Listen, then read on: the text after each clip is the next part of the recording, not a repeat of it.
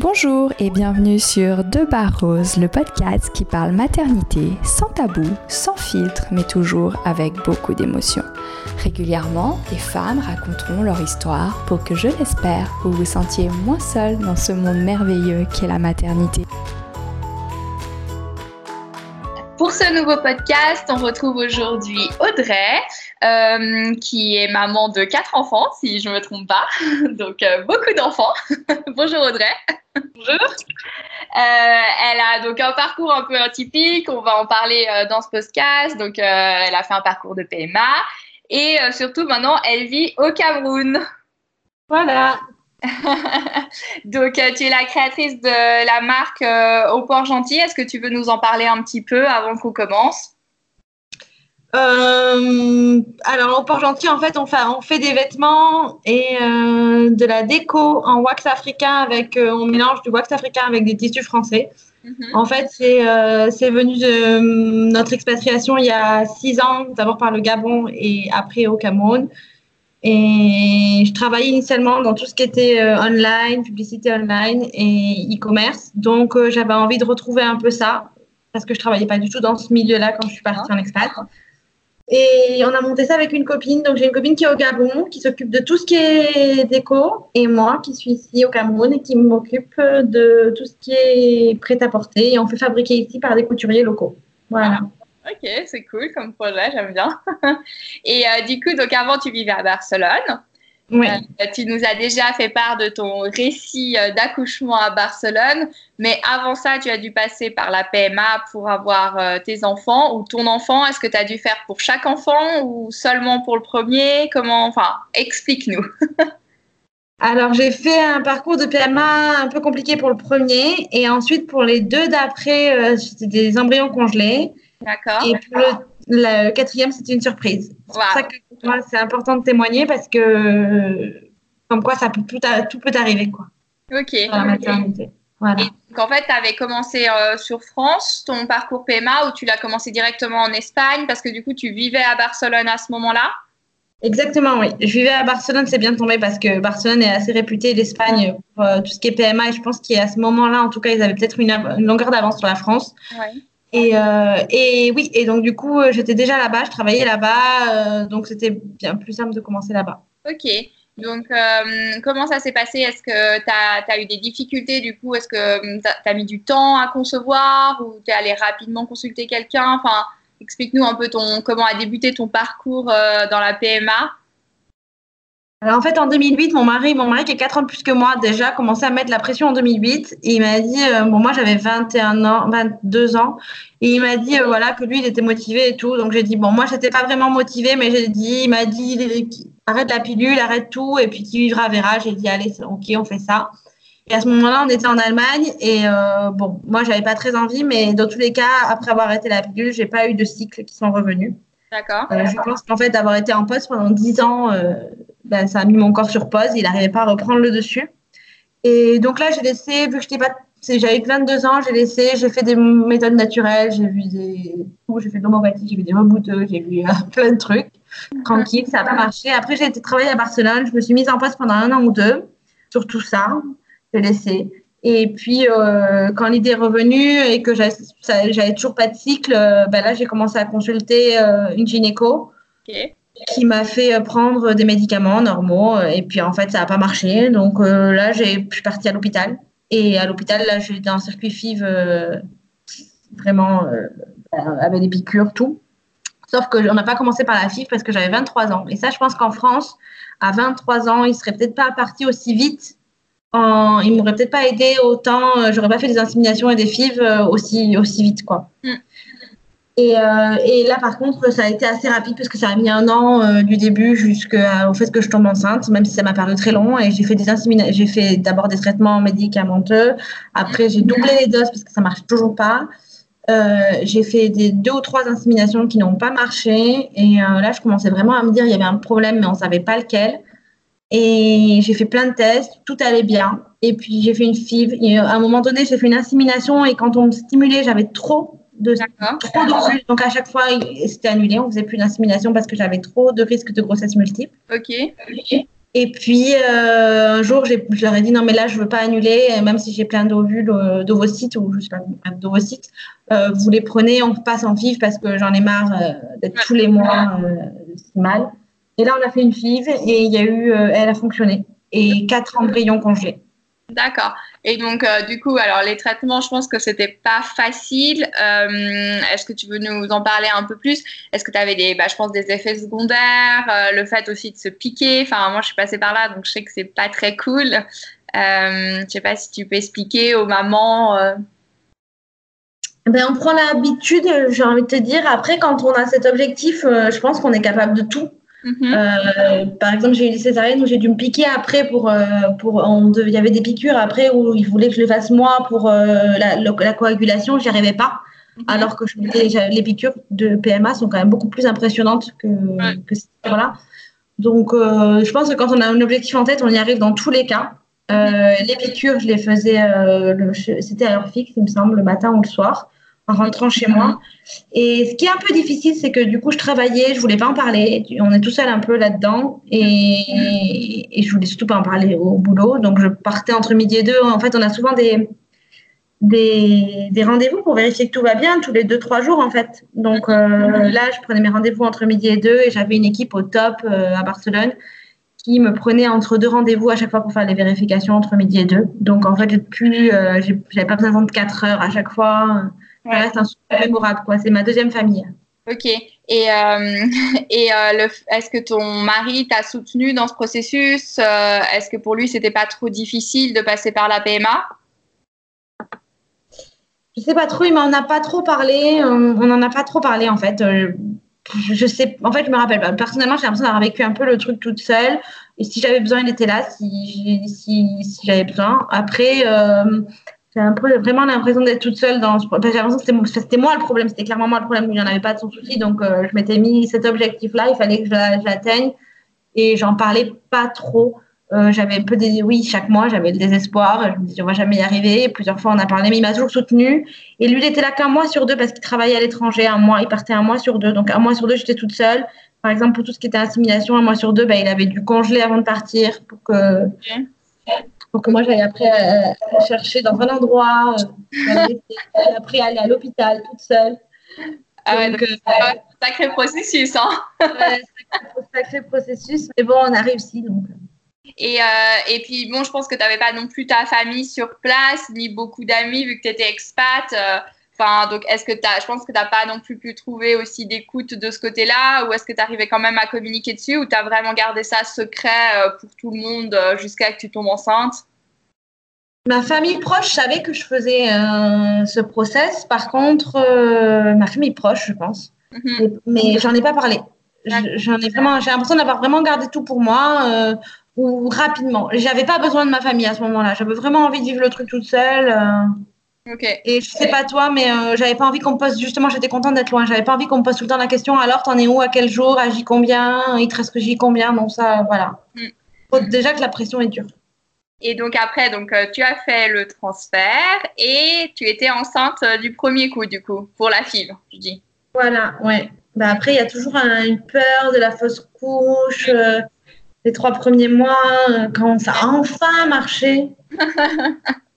C'est vrai que c'est dur. Et comment s'est passée ta grossesse par rapport à un parcours de FIV? Moi, personnellement, c'était difficile. Est-ce que pour toi, tu as trouvé dur ce côté, moi, je trouve qu'il y a un côté hyper médical dans la FIV. Et puis, du coup, quand tu es enceinte, c'est un peu fini, quoi. C'est un peu, on vous revoit dans un mois. Félicitations. Est-ce que tu as eu ce sentiment? Oui, parce que surtout que moi, je me suis super bien entendue avec toute l'équipe de FIV. Vraiment, c'était c'est peut-être pour ça que j'avais pas besoin de ma famille particulièrement. C'était quand j'arrivais, la secrétaire, elle me prenait dans ses bras, quoi. Ouais. C'était vraiment un truc de malade. Donc, quand je suis tombée enceinte et qu'ils m'ont dit, bon, maintenant, vous allez changer de service, vous allez partir dans un service un peu plus, vraiment plus froid, quoi, normal, tout le monde. Et là, c'est vrai que ça m'a fait bizarre. Mais par contre, les 3 premiers mois, les mois qui sont les plus durs, je continue de les voir et j'ai continué de les voir, de faire les vérifications avec eux. Donc, après, en fait, moi, une fois que j'ai dépassé les 3 mois, les 12 semaines, j'étais sereine. Ouais. Et puis, j'avais plus forcément besoin. Ok, d'accord. Bah, ça, c'est cool parce que c'est une approche un peu différente. Parce que c'est vrai que, en tout cas, enfin, je sais pas pour d'autres personnes, mais moi, en Suisse, dans le parcours que j'ai eu, une fois que c'était terminé, on passait à un autre médecin, quoi. Enfin, on n'était pas suivi les 3 premiers mois qui étaient justement un peu durs. On n'était pas plus suivi que ça. Donc, c'est bien si justement il y avait encore le lien avec l'équipe de FIV. Parce que c'est vrai que surtout quand tu passes une année en traitement, bah, tu crées des liens et c'est un peu dur de les arrêter du jour au lendemain dans une période aussi sensible, on va dire, émotionnellement, quoi. Ouais. Mais ce qui est bien, c'est que je les ai revus après pour ma deuxième fille et pour ma troisième fille. Okay. Donc, ça a été vraiment... ouais, Voilà, à chaque fois, j'étais trop contente d'aller les revoir, quoi. Finalement, j'étais là. Donc, Même en j'ai fait, fait. Même... comme tu as dit, pour ta deuxième et ta troisième, tu avais des embryons congelés. Du coup, est-ce que ça a été à nouveau dur tout ce processus parce qu'il faut quand même enfin, pas se piquer, mais il faut, je crois, mettre des patchs ou en tout cas prendre des hormones pour le transfert. Est-ce que ça a été dur d'avoir déjà un enfant et de repasser par la case un peu traitement hormonal à gérer au niveau des émotions, des effets secondaires? Alors, le transfert, c'est beaucoup plus light que les piqûres, mais vraiment. La procédure, ça a été déjà, j'habitais déjà au Gabon à ce moment-là. Ok. Donc, non, pour ma deuxième fille, en fait, je savais que j'allais partir, donc je l'ai fait. Quand j'ai su que j'allais partir un mois avant, j'ai appelé mon gynécologue, j'ai dit je pars. C'est peut-être le moment de tenter une deuxième pour mon deuxième. C'est vrai que ça fait bizarre, mais bon, c'est comme ça. Et en fait, là, c'est tout simple. J'avais pris la pilule 15 jours, un mois pour essayer de remettre un cycle parce qu'en fait, mes cycles sont toujours pas revenus après mon accouchement. Ok. Donc, histoire de préparer mon utérus, j'avais pris la pilule peut-être un mois et puis après des patchs, comme tu dis. Et franchement, j'ai eu aucun effet secondaire. D'accord. Aucun. Ok. J'ai pas un souvenir d'un effet secondaire. Et après, c'est un transfert. Il n'y a même pas d'anesthésie, il n'y a rien. C'est Ouais, vraiment hyper simple. Et non, franchement, c'était nickel, quoi. Tu vois, alors moi, j'ai fait les piqûres pour la FIV. Et alors là, en l'occurrence, j'ai eu aucun effet secondaire. Mais par contre, patch, ça a été un enfer sur Terre. D'accord. J'avais mais c'était horrible, quoi. J'étais un monstre. Et alors que, en fait, je pense que, tu vois, c'était vrai. Enfin, je pense que ça dépend vraiment des femmes et de comment on réagit et du mental, parce que du coup, moi, dans la FIV, bah, c'est vrai, comme tu as dit, j'étais vraiment très focalisée sur le fait, bah voilà, je dois faire ça pour avoir un enfant. Puis on m'avait tellement dit, ça va être horrible, il y a que des histoires horribles, machin et tout, que je me suis préparée au pire. Et au final, ben, j'ai rien eu. Donc je me suis dit, ah mais non, mais c'est facile en fait. Et puis du coup, quand je suis repartie dans les patchs, je me suis pas trop posé de questions pour le transfert d'embryon, parce que j'en ai aussi des congés. Mais alors du coup, là, les patchs, pas du tout la même chose, gros effets secondaires. Donc bon, je sais pas si c'est parce que j'avais appris que le cycle avait changé, tu vois. Mais du coup, c'est vrai que c'est marrant la différence de femme à une autre femme, quoi. Et moi, pour les piqûres, je n'ai pas ressenti non plus. Voir, c'était plutôt positif parce que j'avais beaucoup d'énergie. J'avais l'impression d'avoir beaucoup d'énergie, que ça me donnait d'énergie. Toutes ces hormones. Vraiment, j'ai pas eu de point négatif, mis à part la fin du cycle où on a le ventre très gonflé quand même. Gonflé, ouais. Pas sur le milieu. Enfin voilà, au moment du transfert, il y a ça qui me faisait mal. Mais tu les Voilà. Ok. Et donc, du coup, ta troisième fille, c'est une fille, c'est ça, la troisième? Ouais.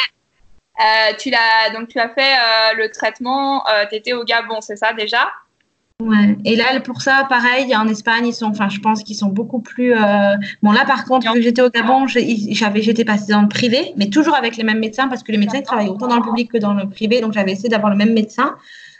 J'étais passée dans le privé et ils ont dans leur clinique, donc ça, c'est important, je pense, pour vous. Donc, il y a des gens qui parlent français, parce qu'ils ont beaucoup de français.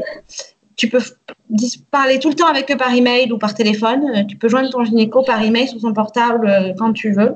D'accord. Si tu as des questions. Et en fait, j'ai fait les patchs et je faisais des échos au Gabon et j'envoyais les photos des échos via mon iPhone à mon gynéco pour qu'il me dise go, c'est le moment ou pas go, tu vois. Et voilà, il m'a dit voilà, dans 3 jours c'est bon, ou dans 3 ou 4 jours, je savais plus ou moins, j'ai pris mon billet d'avion et j'y suis partie. Ok. Et comment tu as géré alors parce que tu avais déjà 2 enfants, comment tu as fait un peu pour l'organisation, tout ça? Mon mari. Mon mari a géré et puis ici on est aidé. L'école c'est que le matin, mais par contre mes petites filles étaient petites, donc j'en avais une qui était à la crèche, l'autre qui était à la maison avec la nounou, donc ça changeait pas grand chose en fait. Ok. D'accord. Je suis partie Et 3 jours. ton mari, il était plus présent pour les traitements suivants ou pas du tout? Ou c'était à nouveau, tu étais dans cette optique, je fais ça toute seule parce que le problème, il vient de moi? Ouais. J'ai pas eu besoin de sa présence plus que d'habitude, quoi. D'accord. Je pense que sa présence, elle est plus indispensable maintenant que j'ai des enfants, si tu veux, que pour tout ce qui est éducation et tout, que sur le moment, là, franchement, j'ai pas eu besoin. Surtout pour les Ok. patchs, j'ai eu aucun effet secondaire. C'était. D'accord. Et et puis aussi, ce que je voulais savoir, du coup, donc après, tu m'as dit que tu avais eu un petit miracle pour le quatrième. Donc en fait, est-ce qu'ils ont trouvé pourquoi tu n'avais pas tes cycles ou est-ce qu'ils sont revenus un jour comme ça? Comment ça s'est passé du coup? Je pense que c'est la fertilité, c'est un grand mystère et même les gynécos, je sais pas s'ils savent très bien tous. Enfin, moi, ils me l'avaient clairement dit qu'ils savaient pas trop quoi. Ils me disaient vous avez juste peut-être un niveau d'hormones qui est un peu trop faible, qui n'arrive pas à vous déclencher des cycles. Et ça, en fait, c'est revenu après ma deuxième fille. Peut-être elle avait 6 mois, 1 an, et c'est revenu.